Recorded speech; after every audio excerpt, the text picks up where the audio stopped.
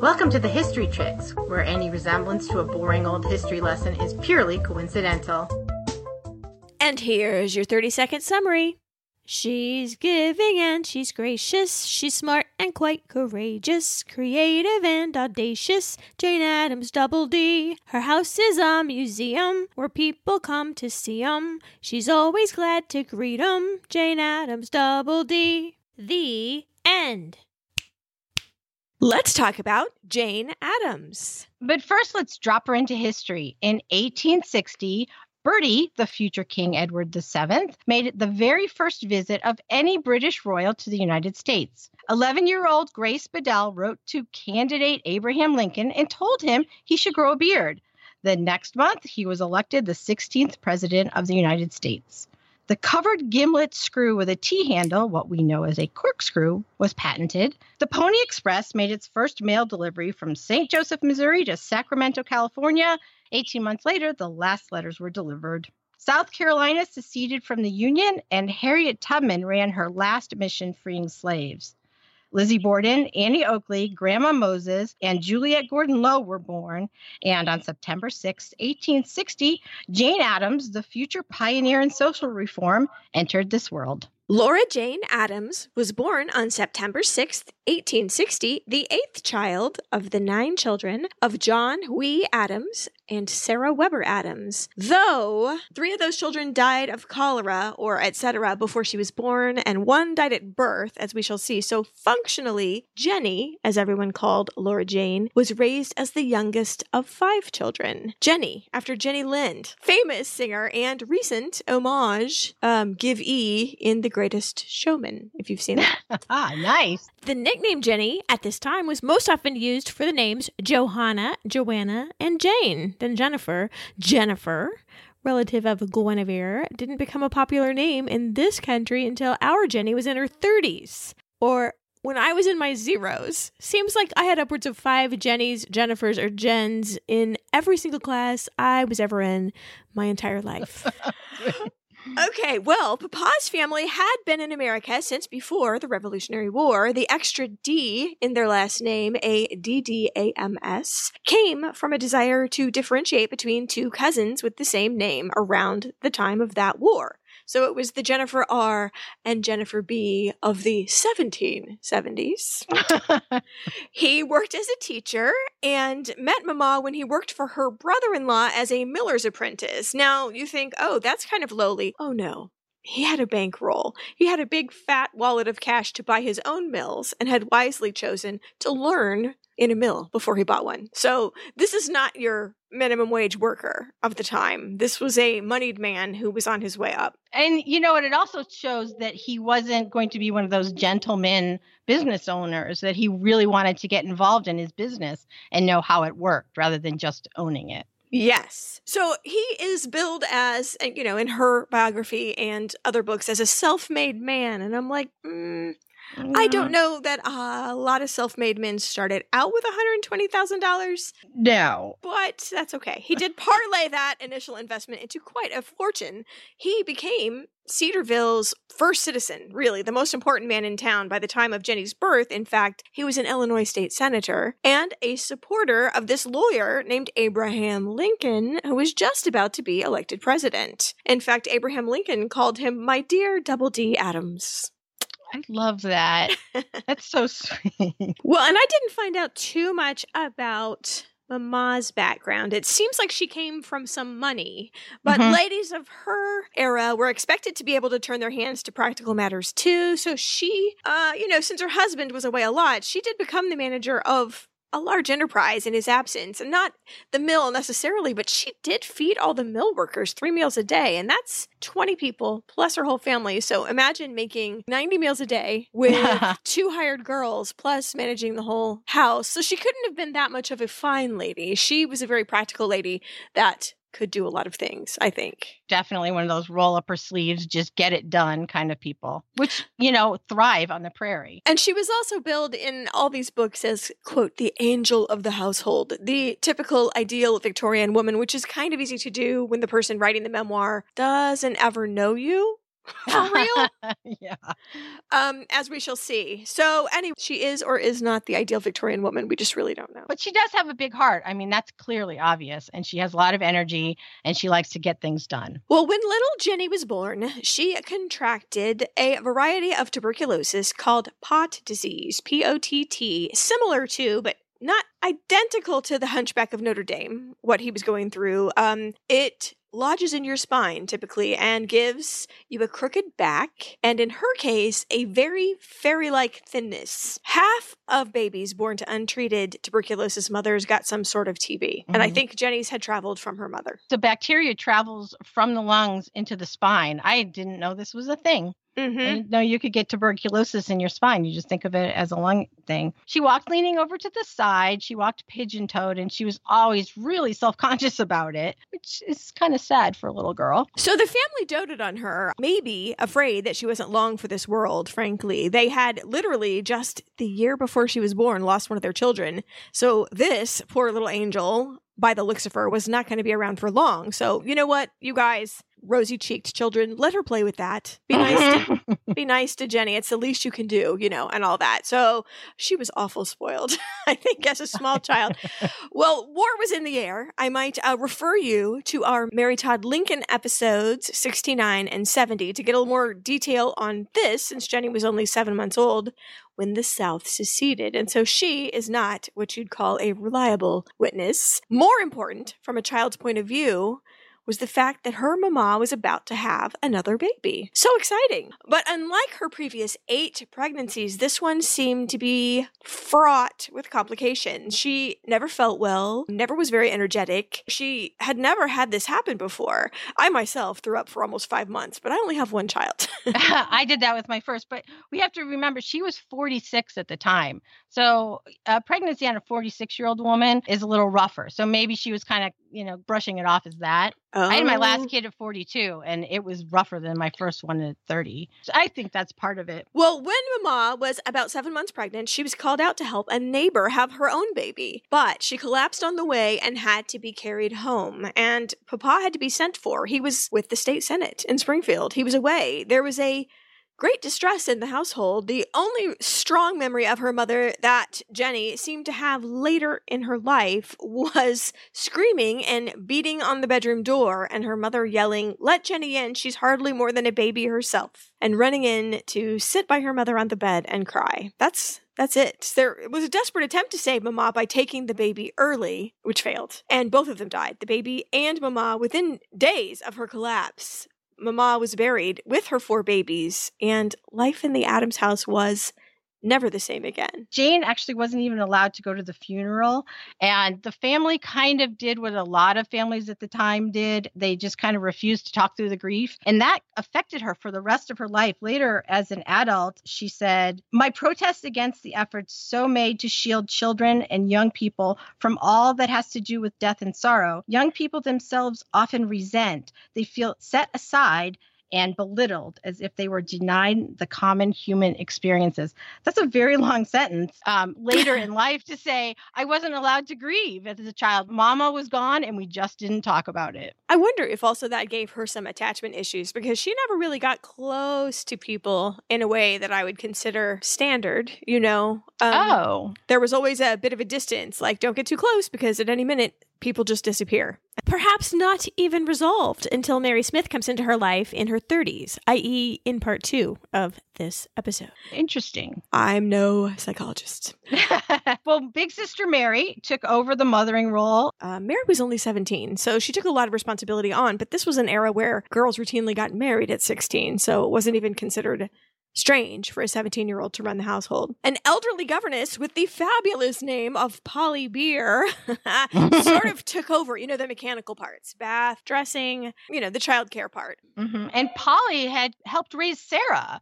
So I don't know how old she could possibly have been if Sarah was 46 when she died. So I don't know how much Polly could actually really do. Yeah, she was in her upper 60s. Yeah. I imagine little Jenny wandering around in this atmosphere of grief. She doesn't understand what's happening, of course, where her mother is. Papa, again, he was a lot of times out of town, so Mary was in charge. Although, when he was there, he was kind of an involved parent. You know, he wasn't one of those just go to the office guys. He played with his kids. He talked with his kids. And when he was home, Jenny followed him around to try and get closer to him.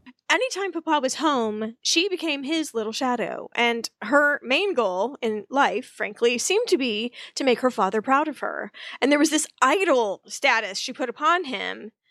She knew that he was a respected citizen in the town. I mean, men bowed to him as they went on, you know, to the point where, this makes me feel sad, she would not even walk beside him to church because she felt unworthy of his gloriousness. You know, like, I can't be seen next to you. It destroys your street cred. That is pretty unhealthy. It is, although I think Papa kind of knew about that because one day she was walking by his offices and he came out and tipped his hat to her to say hello. That's charming. Yeah, like special. Mm-hmm. Mm-hmm. Well, I do like Papa's, I guess I'll call him Quaker values. Tell the truth. Try not to arouse envy in others. And, you know, just in general, don't be a dirtbag. Just when there's a choice, choose to be good. He didn't even lock the front door because that implied you didn't trust your neighbors. I don't know. Quakers probably lock their doors now, but you, in that viewpoint, were supposed to ultimately decide that people were going to be good, which I think actually did percolate into Jane's mind, because if you think about her later work, we'll revisit that maybe a little later, but her initial impulse upon meeting people is that they had it in them, whatever it was. She had faith that they would, you know, handle it if they were just given a little bit of help. So I think Papa really had a great influence on her mind, as well as her little spirit by bowing. I know. And on her ability to juggle several tasks and just keeps opening new ones, you know, just keeps starting new projects. He himself, he was the wealthiest man in town. He owned a lot of the real estate. He owned the bank. He owned a wool factory, an insurance company. He owned the sawmill. He owned the flour mill. He was instrumental in getting the trains to come to Cedarville, which of course is just good business if you're producing something to get it back out. But he was active and he was always taking on new projects. So I think that kind of filtered down to her too. Jenny went to the local school, in fact, that her own father had been instrumental in setting up about 10 years before she was born. So he even had his finger in the educational system. Yeah, he was big on education. And at one point, the town library was their house. He had all the books out for anyone to borrow in town. Right there in their house.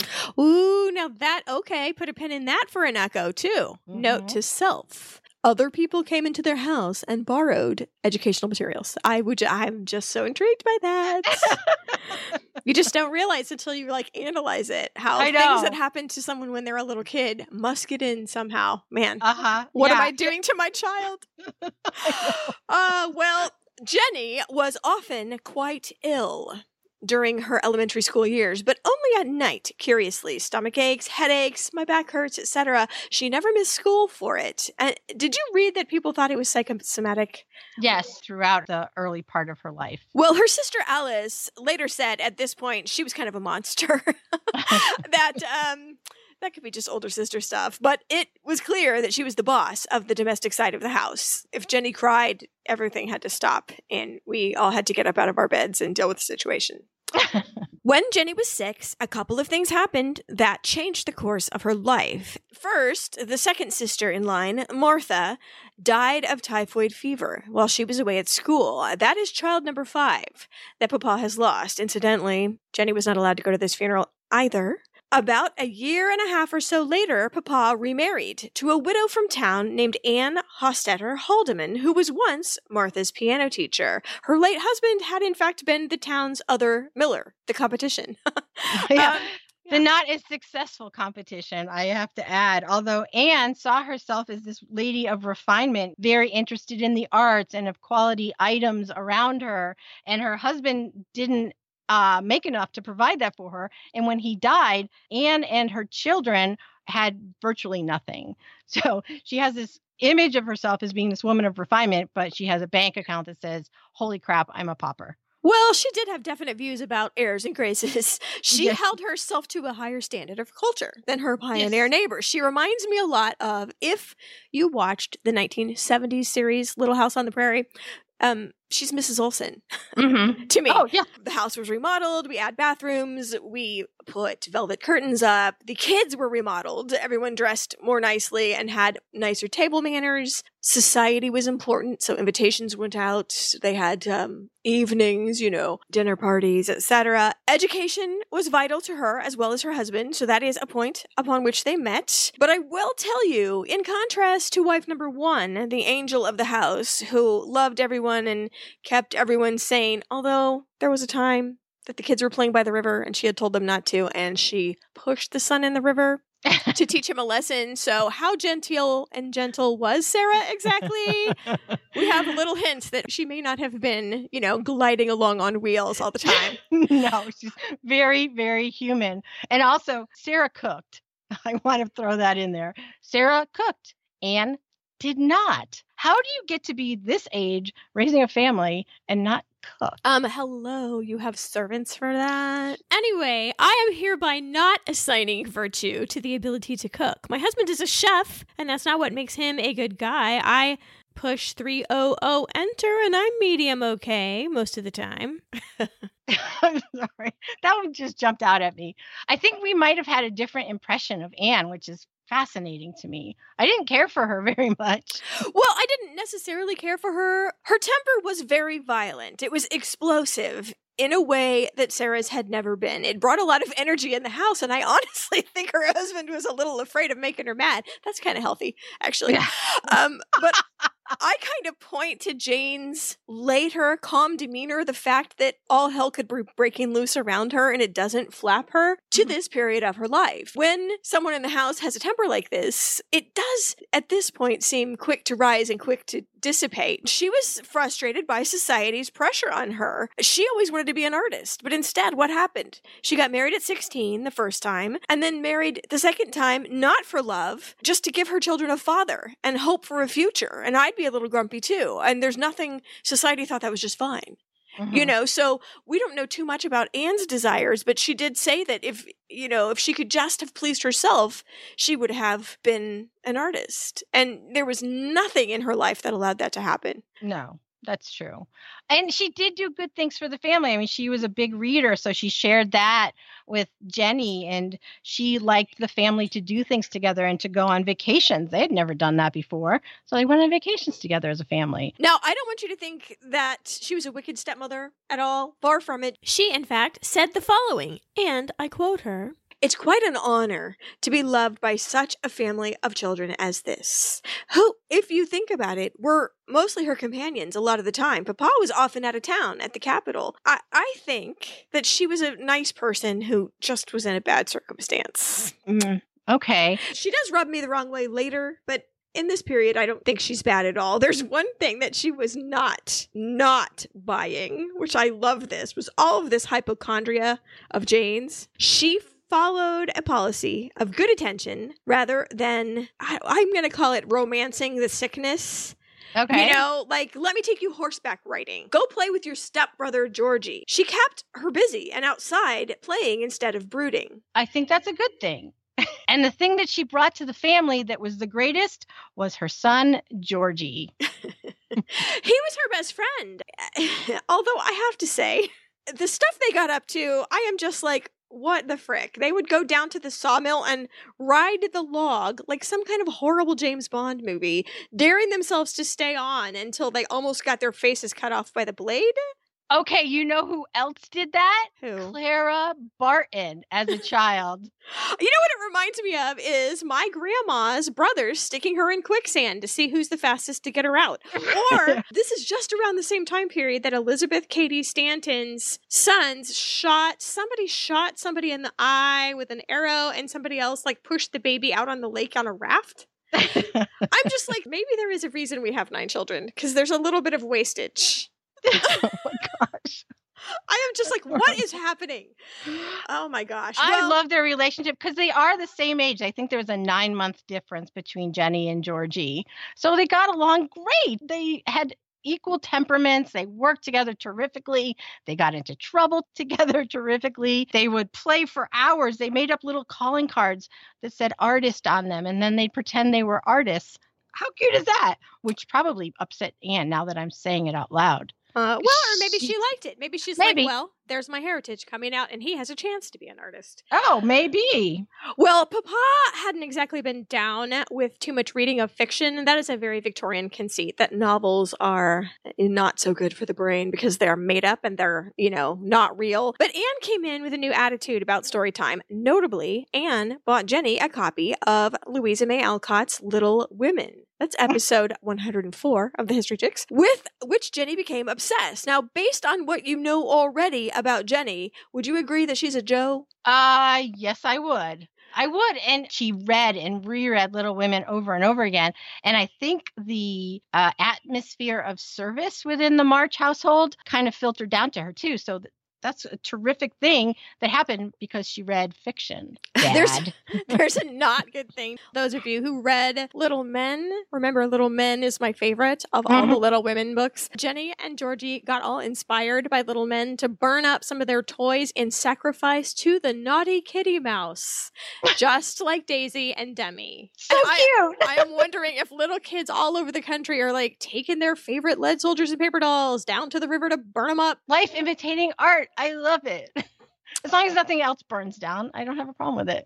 They were so good they're like these buddies. They had adjoining rooms. They shared pets. They went to school together. I love that each of them had each other during this period of their lives. Well, Jenny learned the ladylike arts and graces, of course. Anne was very strict on etiquette. And Papa was insisting that his daughters be given the education of his youth, too, and required all of his daughters to bake him a perfect loaf of bread on their 12th birthday. Now, he's a miller, so that actually makes a little sense. Like, welcome to the family. This is your bat mitzvah or whatever, your bread mitzvah. I literally that came out of my head. I hope that's not offensive. That's really funny. Speaking of Louisa May Alcott, a prominent scene in Louisa May Alcott's Eight Cousins. Also, the first loaf of bread that the child bakes, she becomes a woman and a member of society. I don't know. Maybe it was a very popular thing in literature. Well, I will tell you, the first one didn't rise. And as a watcher of the Great British Baking Show, I'm so sorry about that. That sucks. I had just watched Bread Week from the last season when I was reading about that. I was like, oh, look at that. Well, the second one was too holy, whatever that means. And the third one was just right. But she basically spent her entire 12th birthday trying to get this knocked out. So sad. It's probably a good thing that he didn't require it of his wife as like a test. She would not have passed that test. No. So back to Jenny. She liked to read, of course, and reluctantly rode that horse and went to piano lessons. But mostly what Jenny loved to do more than anything else was to study science with her stepbrother Georgie. The older kids had all gone to marriage or careers, and when these two were the only two still at home, it was, bottles and beetles, and you like these threes, botany. Alliterations, yes. But man, did they study science and chemistry all day, every day. It was considered a gentleman's pastime. Both of her stepbrothers went off to become doctors, and Jenny thought, well, perhaps that's what I'm going to do too. Women had been able to become doctors for almost 30 years in America. It attracted the smartest ladies, really. And one book I read said it also attracted the lowest echelon of men. It was considered the lowest profession for a man to be respectable, and that is an interesting dichotomy.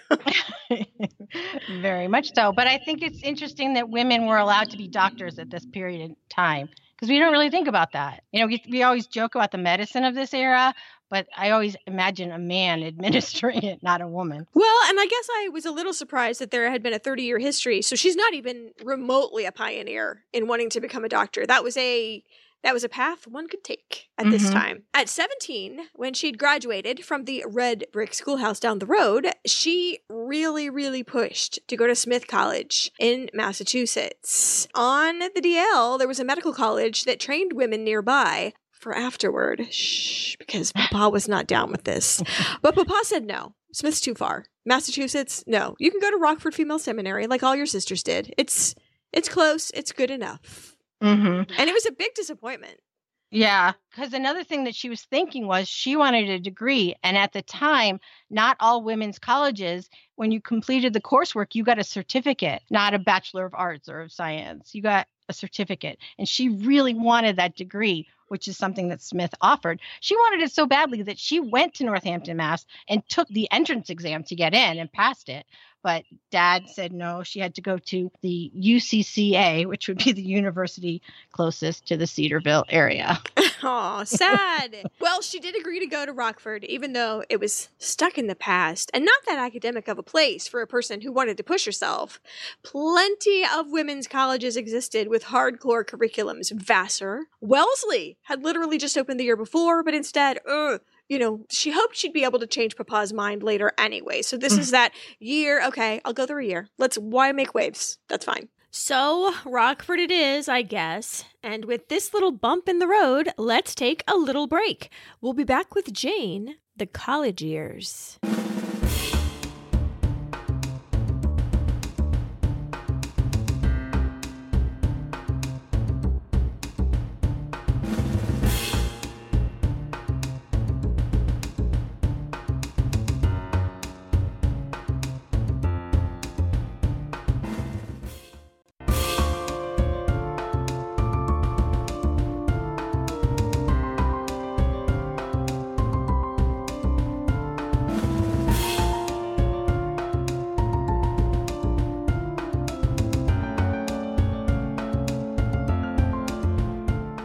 And we're back. Jane is packing her trunks for her safety school. Surely it's going to be okay. The mission of Rockford Female Seminary at the time was to, quote, teach young women to elevate, purify, and adorn the home, and to give oneself fully for the good of others. Sounds like an academic wonderland. Their other goal was to produce Christian mothers and missionaries for the evangelization of the world. Jane was not a religious person herself. She was constantly seen as a little challenge because it was known she wasn't baptized. How do you know that? It's in your record. Is it really? Yeah, when you're baptized, you have a church record. Yeah. Mm-hmm. It says you're a member of that church and whether you were baptized or not. And no, I know, but is that in your college application? To Rockford Women's Seminary, I'm going to go with yes. Oh, okay. Well, anyway, she didn't necessarily mind being a challenge because she's like, I'm a rock. Please continue to beat your waves against me. I don't care. So whatever. So it didn't bother her at all. So that's good. Everyone likes a little challenge. And if you're determined to learn something, though, you will. And she was. She took on extra classes, set herself more lessons than were assigned, read.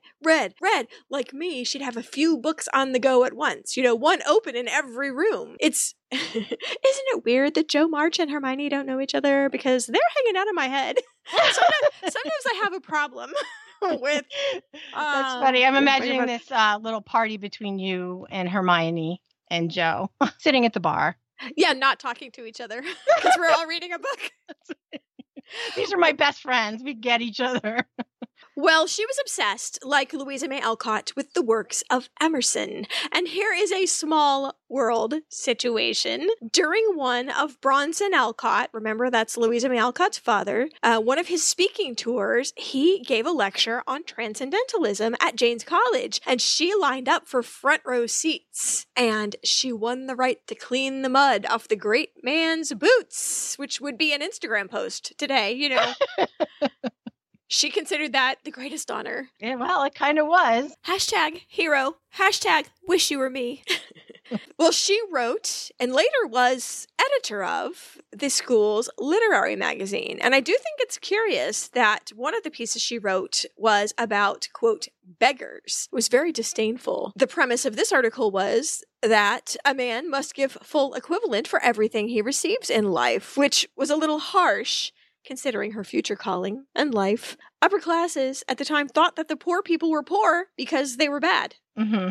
Yeah, she's a product of her environment, that's for sure. I will say in her defense, when she took over this literary magazine, it had kind of a religious theme, and she kind of switched it around to address issues that applied to the students. She learns, just like all of us. If you go back in any of our past, you're going to find something that we said that was stupid.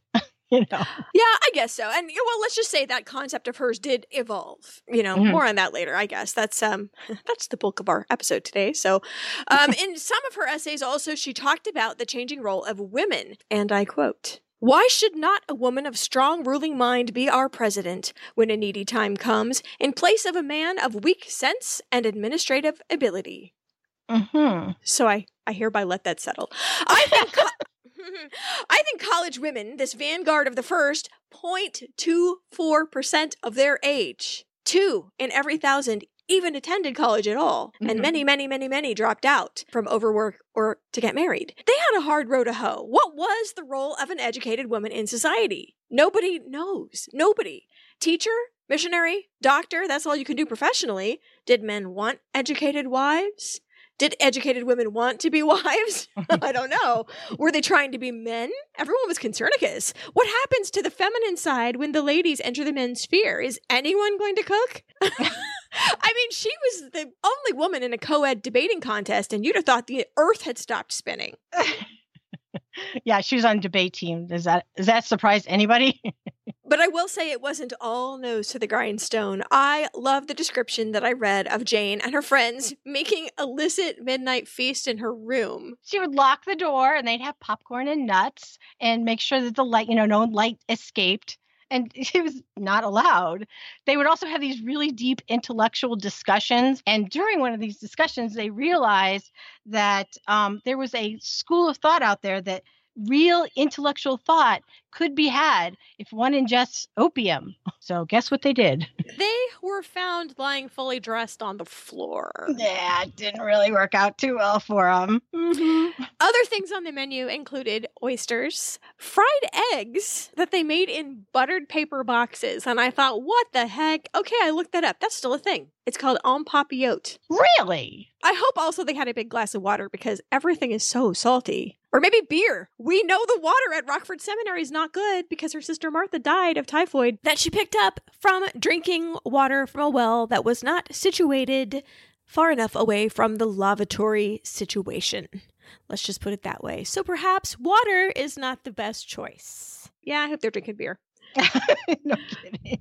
We keep covering these ladies, like Georgia O'Keeffe, that are more like cats. Like, the more people like them, the more distance they want. She, at the time of her college experience, called getting close to someone, quote, descending into friendship. She also, I do believe, has no recorded suitors of any kind. One book I read tried to scrape together a romance out of scraps, really, but there we are. I think we probably read the same book. It actually had 2 male suitors because men were brought into the campus, for mixers and picnics and, general frivolity, which was highly chaperoned. But there was 2 suitors apparently in this mix. Or not. That's the thing. I'm kind of not buying either one of these things. One even supposedly rose to the level of a proposal. Maybe it was a proposal. It seemed similar to the Jane Austen proposal. Like, did it happen? Did it last more than a night? I mean, it didn't seem like a big deal. Mm-hmm. It's interesting that you said, she pushed people away, which, she was an independent thinker. I can see that. But she was also quoted as saying, I am a great admirer of platonic love, or rather pure, sacred friendship. I think there is so much higher than what is generally implied in the word love. But that was later. Oh, okay. That was post Mary. Am I right? Maybe. I didn't write down the time. Okay. So she's changing again. Excellent. I love it. I do love, she was kind of bold and outspoken. One time she corrected the pronunciation of Don Quixote to the teacher, who actually was also the woman who was running the school. And she was suspended for 2 days for being impolite. So she raced off and she, did what a lot of angsty teens do. And she wrote a poem. Here it is. Life's a burden, bear it. Life's a duty, dare it.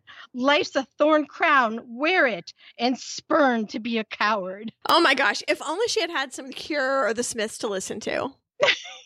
Yeah. She had another weird hobby at school, taxidermy. It seems really brutal to me to have all these little ladies and her dad was all on board with it. He sent her a hawk once, just a hawk. And she just ripped its guts out and stuffed it and mounted it on her wall as if it was make no never mind. This just kills me. That also reminds me of Beatrix Potter. I'm like, that's kind of a cold hobby. I think it's kind of cool. I mean, she's quite an individual. I love it. She was the valedictorian of her class, ultimately, and much was made of her, quote, exhaustion and nervousness after graduation. But I want you to imagine this. You've spent 4 years being celebrated by your peers for your intellectual achievements. And now society expects you to stop all that and get married, rent a house, and join, quote, the real world. We talked about how stressful that could be during the 1950s Housewives episode. There's just not that much support for women to keep alive their intellectual curiosity in either time period as adults, which led in the 1950s to a Valium addiction epidemic, and in Jane's 1870s to diagnoses of, quote, hysteria. As a result, the graduate, and I quote, this is from Jane, the graduate either hides her hurt and splendid reserves of enthusiasm and capacity go to waste, or her zeal and emotions are just turned inward, and the result is an unhappy woman whose vitality is consumed by vain regrets and vain desires. What do the graduates have to look forward to? And she didn't get the degree. Not then.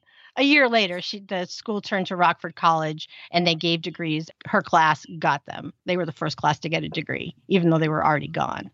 So that's good. So she got her degree from Rockford eventually. Well, she still had hopes of Smith. She ended up at odds with her father over her further education. So she didn't know that the degree program was going to come into place at her current college. So she thought, and Smith agreed, that you could go there, go a year, and get a degree from Smith because you had a lot of previous work that would transfer, you know. Or what about University of Edinburgh Medical School in Scotland? No. He wanted her to be the daughter at home, a companion, a credit to his investment among his friends. And she couldn't manage to wear him down about this. And she was so frustrated. She was 21 years of age and had no more autonomy over her life than a child of 7, which is the classic position of grown-up lady persons throughout history. As a fun cue, on a family vacation, Papa died suddenly of a burst appendix. He left her the equivalent of $1.2 million in today's money. I do want to point out, though, he died without a will, which sounds really bad.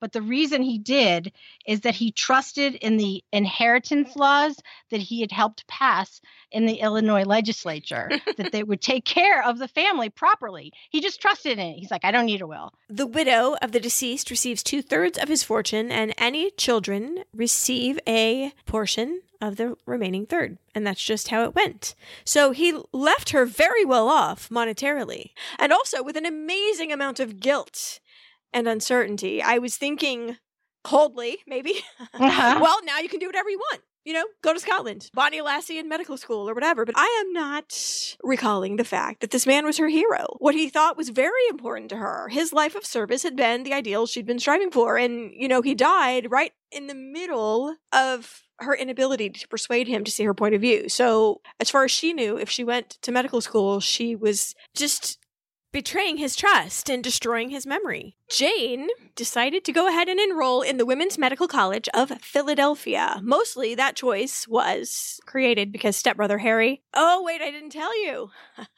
Jane's sister had married their oldest stepbrother. Oh my goodness. And you know what? Is that even legal now? I wondered. Step-siblings marrying? Yes. Even now, in every state except Virginia, you can marry your stepbrother if you want to. But in Virginia alone, no matter how long the parents were married or not married, even if the stepsisters and brothers ever lived together. No, not possible in Virginia. Oh. Well, I wonder why Virginia, of all places. Isn't that funny? But anyway, it was perfectly legal. So there's that stepbrother and her sister and stepmama all wanted to live in Philadelphia. So kind of as an unmarried woman, she was expected to stay with her chaperone. And Anne wanted to live with her son. So it works out. And it was also an arrangement that Anne wanted for Jane and Georgie. Georgie was in school in Baltimore, which is very close to Philadelphia. So maybe they could get together.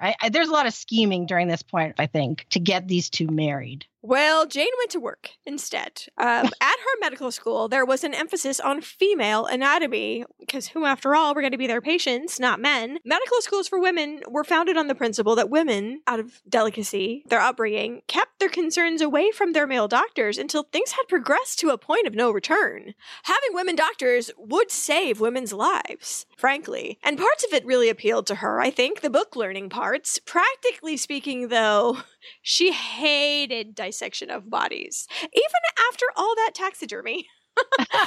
But more than that, what she hated about medical school was this weird dead end that she seemed to be headed for. Even if she was a fully qualified doctor, male doctors would give her no respect. In fact, often female medical students were jeered at and spat at in the street. I don't even know. Conservative men would regard her as sort of a monster for operating outside of her sphere. Her own instructors, in fact, were firmly steering their female medical students into missionary work, where I have to tell you, it was sure they'd be poorly paid and awfully lonely. And here Jane was thinking this was where she could put all of her energy, all of her brain power, and it turned out it was just another stupid bucket with a lid on it for the world to put her in. It didn't help, I don't think, that her stepmother was at her every day to stop that reading and pay calls with me, greet her guests like a real lady, go out with Georgie, etc. She's just like not letting her study, not letting her focus, saying it was ridiculous. I mean, really not being supportive at all. And Jane, frankly, had a breakdown. In the spring of her first year of medical school, she dropped out. She had headaches, crying spells, fatigue, body aches. Nowadays, luxury of hindsight or whatever, I would say she'd be diagnosed with depression. Mm-hmm. But then the doctors just nodded gravely and diagnosed these little ladies with neurasthenia, hysteria, that blanket terms for ladies who just can't seem to accept their limited sphere in life. She was admitted to a hospital in Philadelphia that was run by a man. Did you ever read the book, The Yellow Wallpaper? Yes. Yes, that's the man that ran the hospital. It was written by one of his former patients, and it's based on her experience. This guy's theory was take these women and cut them off from everything, have no stimulation at all, no reading, no writing, no visitors, just solitary confinement that will correct them. Because he believed neurasthenia was caused by overexertion of the brain. Why were so many of my patients educated young women? Aha! Obviously, they need to rest their brain. So, no going outside, no human interaction, no talking, no reading, nothing. There's nothing to do. You try that for a day. I mean, I know we're a little spoiled now because we get mad when a page on the internet takes 7 seconds to load. We're like, forget this! And we turn it off. So maybe we are not good examples. So try it maybe for 15 minutes even and not fall asleep. Just try, look around. There's nothing. There's nothing to do, nothing to think of. It's so frustrating. See if you don't go crazy. Part of it was okay. Yep. She had a high dairy diet. She had massages. Nice. But she also had electroshock therapy a lot. I think while getting massages, because I do believe he had those electrodes on his hands. And also to have a male person massaging you seems weird. And that is where I am not going to go any further with the part of the therapy that I don't want to talk about. Mm-hmm. I'm going to leave that for your own personal rabbit hole. I think there was some genuine abuse happening between doctors and their female patients at this time. And I think it really emphasized the need that women had for women doctors, if only to prevent what is currently happening. Mm-hmm. So, needless to say, Jane came out worse than she went in.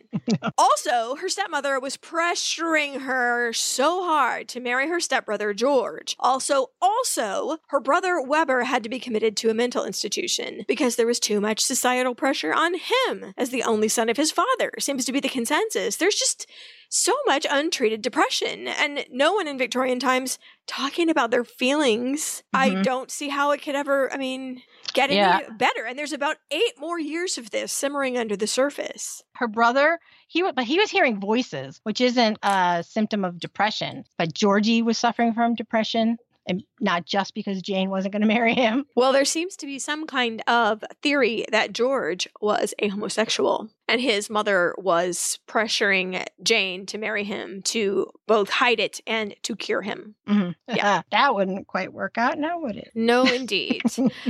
During this time, while everybody was battling mental illness, Jane actually had an out for the chronic pain that she was having in her back.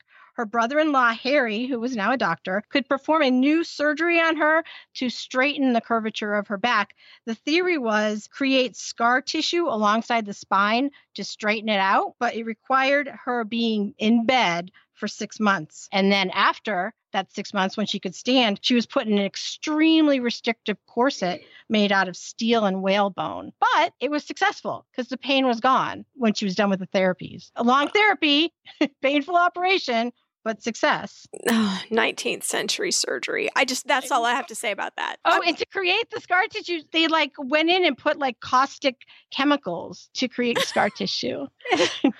Well, there's another remedy for stress management available to the upper class Victorian woman. Probably two. I forgot laudanum. But what I mean is the grand tour that's capitalized. In Jane's case, a 2-year vacation in Europe, which where do I sign for that? Rescue. That's what happens when you have $1.2 million and no official things to do, I suppose. So when they were in London, they made a little field trip to the poor section. Gosh, that was so popular to do. Like Gangs of New York. Do you remember that the well-heeled ladies were goggling at the poor people? Yeah. I don't remember from that, but that was the thing to do at this time. It's a different existence than we're used to. Let's go look. Like the human zoo or something. Going slumming. That's literally where this came from. Yeah. And something that stuck with Jane is the fact that people would line up late Saturday night to buy the rotting produce left over on the vegetable carts. They were hoping for it. That's the best they could expect. Vendors couldn't sell it on Sunday and it wouldn't last on Monday. So they let it go at a really cheap price and would throw these rotting cabbages at people who were glad to get it. And that was kind of an eye-opener to a sheltered woman who had never been anywhere like this or seen anything like this. Urban poverty was not camouflaged by, the smell of hay and the sunlight and trees around the bend. No, it was out in the open for her to see, and it was really shocking, and it stuck with her mind. She felt guilty at her own privilege when she caught sight of society's undercarriage. Like, what is she doing with her life? Don't get me wrong. There were glorious, glorious sights. She met amazing people. She signed a guest book right after Susan B. Anthony had and was looking around like, is she still here? They were great experiences. She learned a lot. She was unfulfilled. I know. Play the small violin. Jane's at the opera, Yeah, right. But she longed to be useful and to have a purpose. And the things that she had seen were just kind of making her feel like she wasn't doing anything with her life. If she were a man, she had so many choices. And as it was, not so much. She was all for taking care of her nieces and nephews and said that one of the greatest duties and pleasures on earth was the care of a child, of a trusting child. That was something that she felt was like one of the highest callings. She had nothing against, people being mothers or the existence of children. Just maybe wasn't for her. Now, you think you're a Joe from Little Women. Jane was definitely a Joe from Little Women. I'm finding myself, in fact, feeling very grateful to Louisa May Alcott that she had written that book to tell Jane she wasn't alone. I'm starting to feel differently about the importance, in fact, of that book because for people with no role models, here's Jo doing what she wanted within the framework of a family and her society. And I hadn't really valued how important that was before now. Jane began to feel a pull toward charity work. She was working with a, quote, colored, her words, nursing home and orphanage, which lit a spark burning low of purpose in her life. This may be where she could do some good. But instead of doing some good, she decided to go on the European therapy tour again. This time, she took her friend, Ellen Gates Starr, who she had met her first year of Rockford. Ellen didn't come from as wealthy a family as Jane, and she had to drop out after her first year. But the two became really good friends, and they corresponded more than Jane wrote to her own family. So they'd been close this whole time, even though they didn't live together. And Ellen was a teacher in Chicago. So Jane went to Europe. Ellen met her there, and they decided to tour around, which they did. They went to France, Germany, Rome, Madrid. But when they were in Spain, they went to a bullfight. Now, Ellen and Sarah, the other woman that went, left. It was just too gory for them. But Jane was totally into it, and she was cheering. And she had this moment where she realized not only did her life not have any purpose, but she had no empathy. She was not feeling any empathy for these bulls and these horses that were being slaughtered right in front of her. So that's kind of a woke moment. She had an epiphany during a bullfight. Now, this is hard for me to get my head around, this chest-beating Victorian rationale, I guess. So she spent the night in agony about this. I'm a horrible person. I'm numb to real suffering. I'm a monster. Where is that Depeche Mode? Where? when you need it. And she got an idea for a project to help the poor. So that's the good thing that happened out of this night of sleeplessness and chest beating. What's good about this was that she was in the company of a supportive friend, more than a friend, maybe. To be honest, Ellen was in love with her. I will say, I don't know that it was reciprocated. It doesn't even matter. Because, if you have a project and you don't get good feedback from just, you throw out the little idea, hey, I'm going to start a history podcast, for example. It could just die. So you have to get the right fertilizer at the right time. And they talked and planned and schemed until the idea became a force, a goal. So it was good that Ellen was there and so willing to accept her idea. They took a visit back to London, to the famous Toynbee Hall settlement house. And that changed her life forever. It's time for us to take a little break. We are leaving Ellen and Jane on the cusp of their world-altering field trip. And when we come back, we will see how Toynbee Hall inspired Jane's life's work.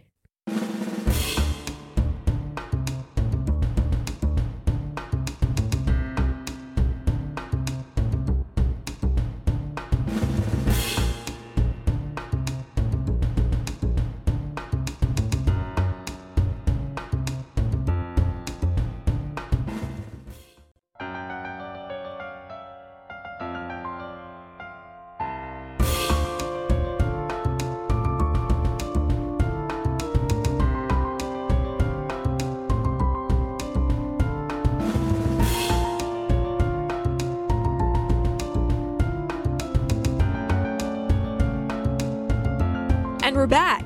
Charity, as it had been practiced, was sort of Lady Bountiful. You know what I mean? Like the lord of the manor might send you a leg of lamb. Emma Woodhouse stops by with bread and a blanket. Or on a larger scale, Parish Relief or the Workhouse. Toynbee Hall was a radical departure from this. For one thing, it was not based on religious principles, but on humanism. That is to say, their philosophy was, all people, regardless of station, have a duty to evolve into their best selves. Like, what even is that? What does that mumbo-jumbo translate to? In the real life, what it means is that people, men, in Toynbee Hall's case, of means, lived and worked among the poor. They dedicated their time to providing service to those who were less well off, not only feeding their bodies, but feeding their minds. There were classes there. There were social clubs. They would bargain to local officials for better facilities and services, from schools to street repair. In short, Toynbee Hall was there to create a sense of community, of everyone in a society pulling their own oar to make the whole boat move. And Jane's heart just soared. She had it. This is her quest, her purpose. She was going home and she was going to recreate this project in America, except for in her settlement house, the providers of services were all going to be women. That is going to be the way that college-educated women would make a difference. So she is going to help out her fellow sistren. Is that the real word? I think so. So it just seemed like a win-win situation. Like, this is going to be a way to give people like me purpose in our lives. She and Ellen settled on going to Chicago, which was in the throes of what can only be called explosive growth. Not even 20 years before, the whole thing burned to the ground, The cow kicked over a bucket, and the next day, 90,000 people were homeless.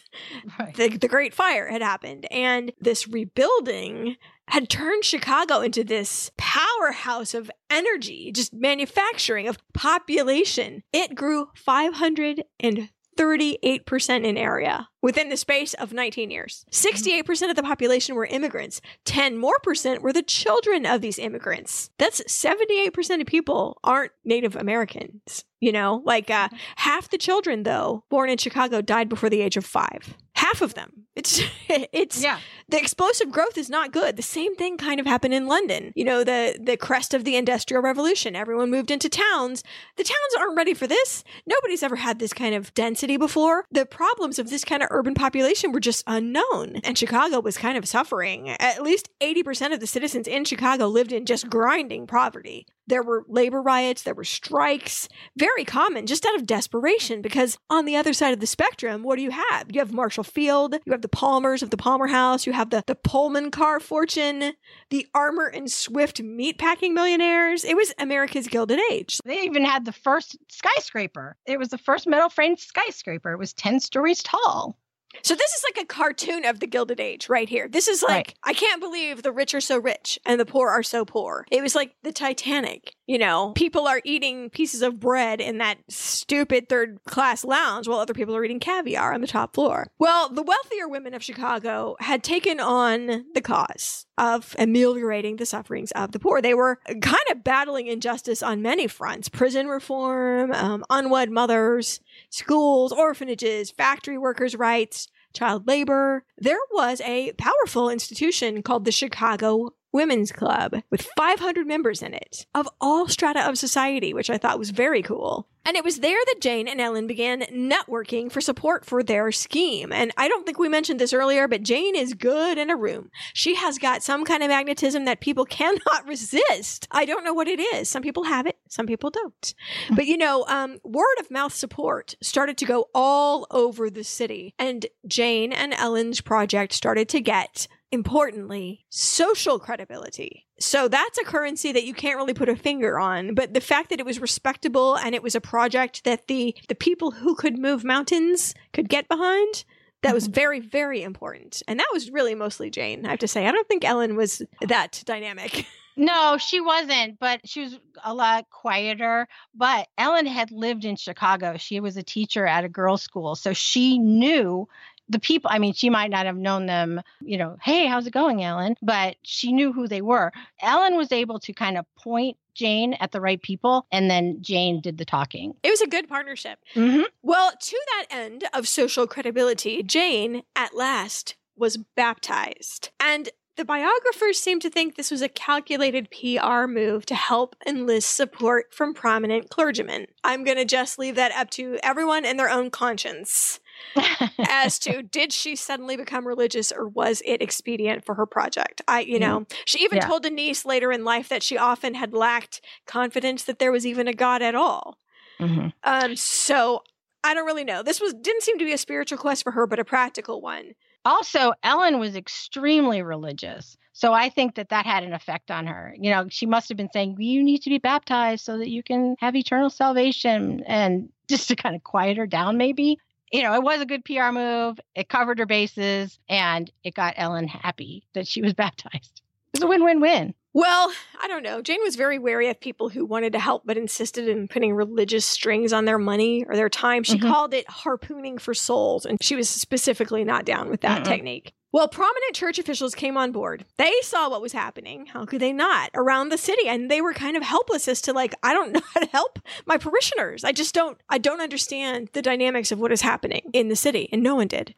So this idea, awesome. You know, let's get behind this. And soon Jane and Ellen were invited really everywhere to speak about their idea. They wanted to have personal and real contact with the poor of Chicago. So Jane knew how to play this game. She would market herself this way. I'm not reinventing the wheel. She'd say this is just an extension of the respectable functions of motherhood. Women are meant to provide guidance, education, and love. No big. We're not making waves here. We're just going to do it on a bigger scale. See, you know, girl, you know, don't you? You know how to get, like, you got to get the little knife blade underneath the edge. And that's the way that she did it. It was good. Yeah, it was really good. No, she was extremely good at reading people, and she's really good at getting her way.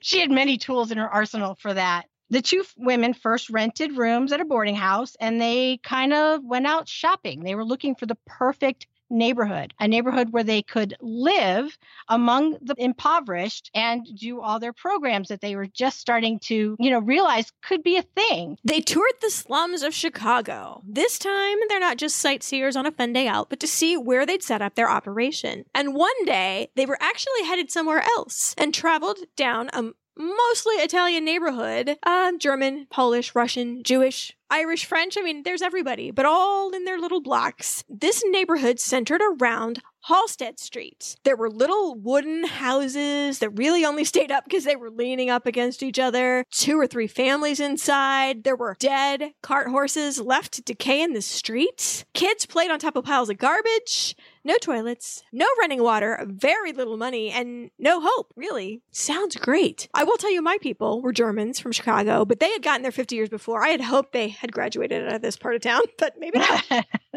I do not know. And what to her wondering eyes should appear in the middle of all of this filth and chaos but a decrepit and giant mansion? What is happening? Well, this thing had been built by a rich speculator before Jane was even born, and the neighborhood had not gentrified like he thought it would. It was a very bad investment. As luck would have it, this property, as well as most of the land in the neighborhood, really, had just been inherited by some sort of grandniece of the original builder, Miss Helen Culver, college graduate, real estate mogul, and social reformer who was willing to deal. The availability for rent, I should say, not buying, of this property probably was the deciding factor in the choice of this neighborhood on Halsted Street. I would say so. At the time that they found it, the bottom floor was being used as a warehouse and the upper floors could be rented out, although there wasn't really much going on up there. The house was run down, but it was still standing and it was right where they wanted it to be. So for $720 a year, which is modern day $17,000, Jane got the second floor and a downstairs reception room. Unfortunately, that Sherwood School Desk Manufacturing Company warehouse was occupying the first floor. You can't have everything. No. But she spent the equivalent of $120,000 on refurbishment of a house that wasn't even hers. That astonishes me. Plenty of her network had pledged donations, but this was really a leap of faith of her own money. It should be noted, with no surprise, that Jane's stepmother, who had inherited the bulk of Papa's fortune, not only refused to give or even lend Jane any money, but also got after her for the fundamental principle of the project. She said, "The classes are separate for a reason, Jane." Yes! Jane was adamant that people are people. So why should it be? You and I should get along so awfully. There's a little Depeche Mode for you. We've been trying to get it in all day. No, you've been trying to get it in. Also, Jane, nice women don't have careers. Also, you ruined my son's life by not marrying him. You broke his brain. And that's why she doesn't live with Anne anymore. Well, how do people succeed against these family feelings? I just don't know. Steel in their spine, I guess, or scar tissue. Yeah.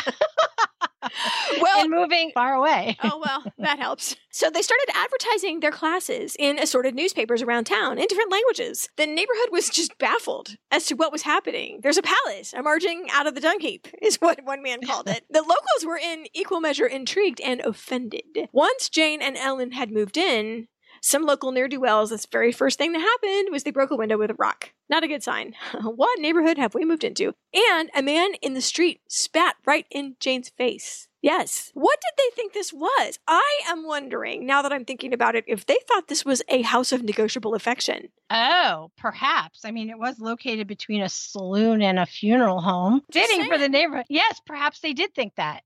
That would not be welcome. Or maybe they just also thought the classes should stay separate. Or that maybe this would bring more development and price them out of their neighborhood. Maybe they were worried this was gentrification starting. Mm-hmm. But anyway, lots of people stopped by to call on the ladies, maybe the less violent people. The way you call on a new neighbor, welcome, with your eyes, darting all over behind them to check out their stuff.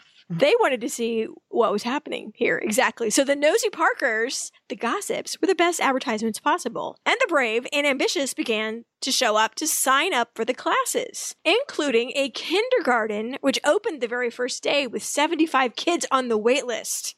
You guys. It was taught by one of Chicago's debutantes. Young, educated ladies flocked to work at the Halsted settlement. At last, an outlet for my talent. Just like Jane thought. Jane always said this project was as much for the givers as for the receivers of assistance, and it took a long time for people to start believing her. There was a sign that was hung over the front door. It says, "May you find hope who enter here." And that's not just what you just said. That's not just the people in the neighborhood finding hope, but it's the people that are living there and working there finding hope. They're all walking through the same door. Love it.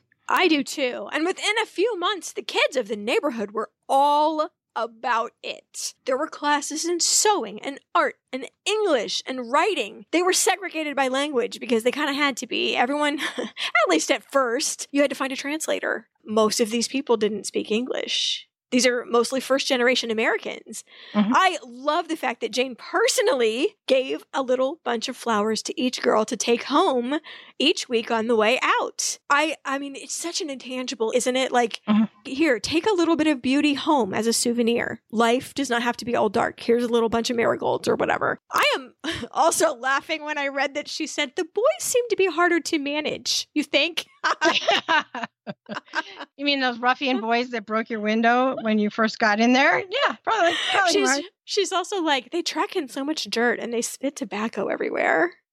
All these newsies, at 7 chewing tobacco. Well, within its first 2 years, 1,000 people a week were coming through, adults as well as children, to attend classes or club meetings or lectures from 9 a.m. to 9 p.m. each and every day of the week. Every room had something going on. I only mention this because you and I met in an online moms group, but there were 2 mothers groups.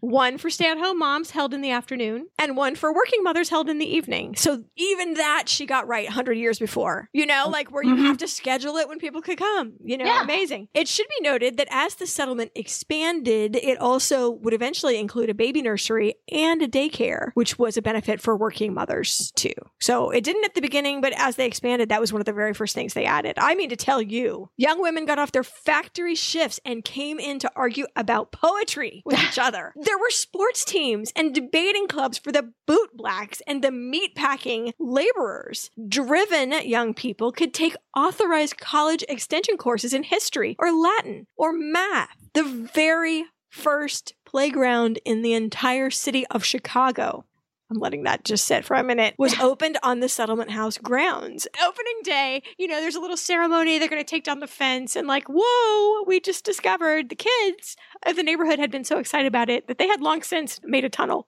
under the fence and they'd been in there playing already. There were feet prints everywhere. But I love the reason that all these programs started is because Jane and Ellen were living in the neighborhood and they were getting to know their neighbors and they saw their needs and just figured out a way to help them. It's simple. You see a problem, you fix it. Over the course of the ongoing years, I'm just going to put this in here, Jane and the team added, I'm just going to list these, an art gallery, which was Ellen's actual special project, which she brought to the public schools of Chicago, also expanded out into the community, a public kitchen where they held cooking and nutrition classes. There was a coffee house for club meetings, a gymnasium, a swimming pool, an art studio, a music school, a whole theater company, a circulating library, which was very reminiscent of when they used to have the, quote, library in their house back in Cedarville when she was growing up. People could just come in and borrow the books that existed on the shelves. Also, they had an employment agency. Ultimately, they had a boarding house for single working women called the Jane Club. There was a fund that they would have for, if you had to strike because of your working conditions, or perhaps you were between jobs, the Jane Club could take care of you. That reminds me, what is that show? Tom Hanks had to dress like a woman to stay in a boarding house. Bosom Buddies. Yay! Oh my gosh, wait, I just remembered something else. Guess the name of the women's hotel that they stayed in. I swear to you it's true. I haven't fact checked, but I swear to you it's true. It was the Susan B. Anthony Hotel for Women. I believe that. You must have been very young when that show was on. Oh, I oughtn't to have watched it at all. Oh. So it's so not good. If you go back, try to get through 15 minutes of Fantasy Island. Speaking of a TV show I should not have been watching. Also, okay, here's a transition for you. Speaking of cultural non-translation over the decades, I have to say that from here, 2018, there seems to be a look back and some complaints that the project aimed to, I don't know how to put it, knock the foreign off people, ruin their culture, and Applebee's eyes them. Oh, yes. But they couldn't have seen it at the time. When they know better, they do better. Well, number one, though, I don't know how they can even say that. There were Italian culture nights, German literature nights, people from France that talked about everything from Marie Antoinette to Voltaire. They had preservation of culture. Cooking classes were by nationality. Anyway, number two, given the prejudices and feelings about foreigners in the culture at large, a bit more assimilation was seen to be a worthy goal for success. I think. I think so. Especially for the second generation. Even now, I have to say, first generation does the best they can with the language and the culture. They're grown-ups. It's hard. It's hard to change. Second generations, usually, this is going off Jed's friends too. Second generation, and those families are usually completely bilingual. They're the translators between the parents and the school, between the parents and the doctor. Right. Jed has a friend that we have to keep a cell phone on him at all times in case his mom has a question she needs answered. He's the only one in his family that speaks English. But by the third generation, it seems like the children can hardly even talk to their grandparents. That seems to be the pattern happening at this point in Chicago also. Everybody is slowly assimilating. So you should know this criticism's out there, but at the time it was seen, the whole settlement house, as a great balance between respecting people's history and giving them a future. It's making them a society. You know, these people came to the United States for new lives. If they wanted to live exactly the life they were living in Italy, they would have stayed in Italy. So they came to the United States, and they had to expect to be assimilated in some manner into a society. And later, Jane said this: civilization is a method of living and an attitude of equal respect for all people. And I think she is taking that, the essence of that, from the very beginning with all these different ethnic groups, you know, making them a society, making them a civilization. I don't mean to say that the settlement house healed all ills, though the kids were often in mixed nationality groups, and likely, side note, became quite the little linguists, I'd guess, especially on the playground. Ooh, I hope it wasn't bad words. Probably was. There was still prejudice, if not outright hostility, between the grown-ups here at the beginning, though all this place could do was ease that, I'd say. The more you're exposed to the stranger, the more alike you'd realize that you are, which was kind of the fundamental principle in the first place, the creation of community. And that is where we will have to leave you for today. Hull House is open, Hull House is operating, and Jane is making a difference in her community. In part 2, we are going to talk about how Jane Addams made a difference in the world. Thanks for listening.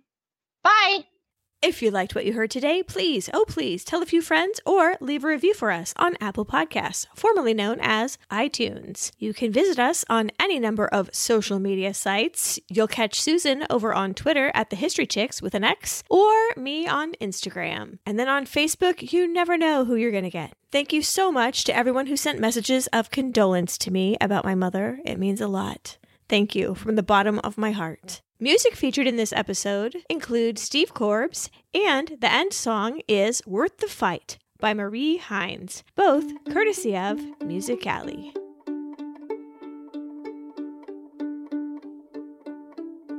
Wipe the darkest shades away. Happiness, your saving grace. Ignorance won't clean the slate. Won't find your final resting place.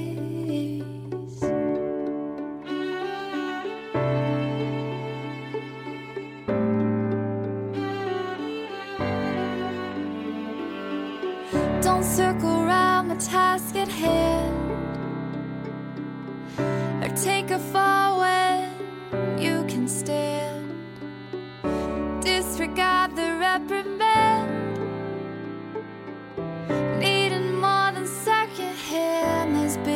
Pictures to paint, more horizons to chase, something better in searching, reaching, burning, bleeding black and white, deeper oceans to swim, unpredictable whims, and you're learning, freedom's worth the fight.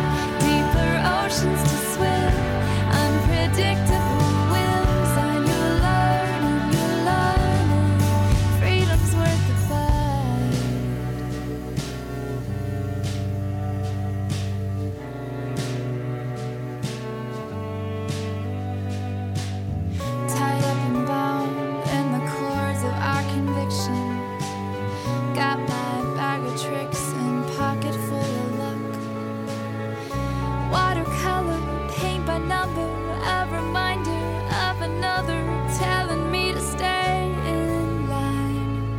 But I'm suffocating. There's bigger pictures to paint, more horizons to chase, something better in searching, reaching, burning, bleeding black and white.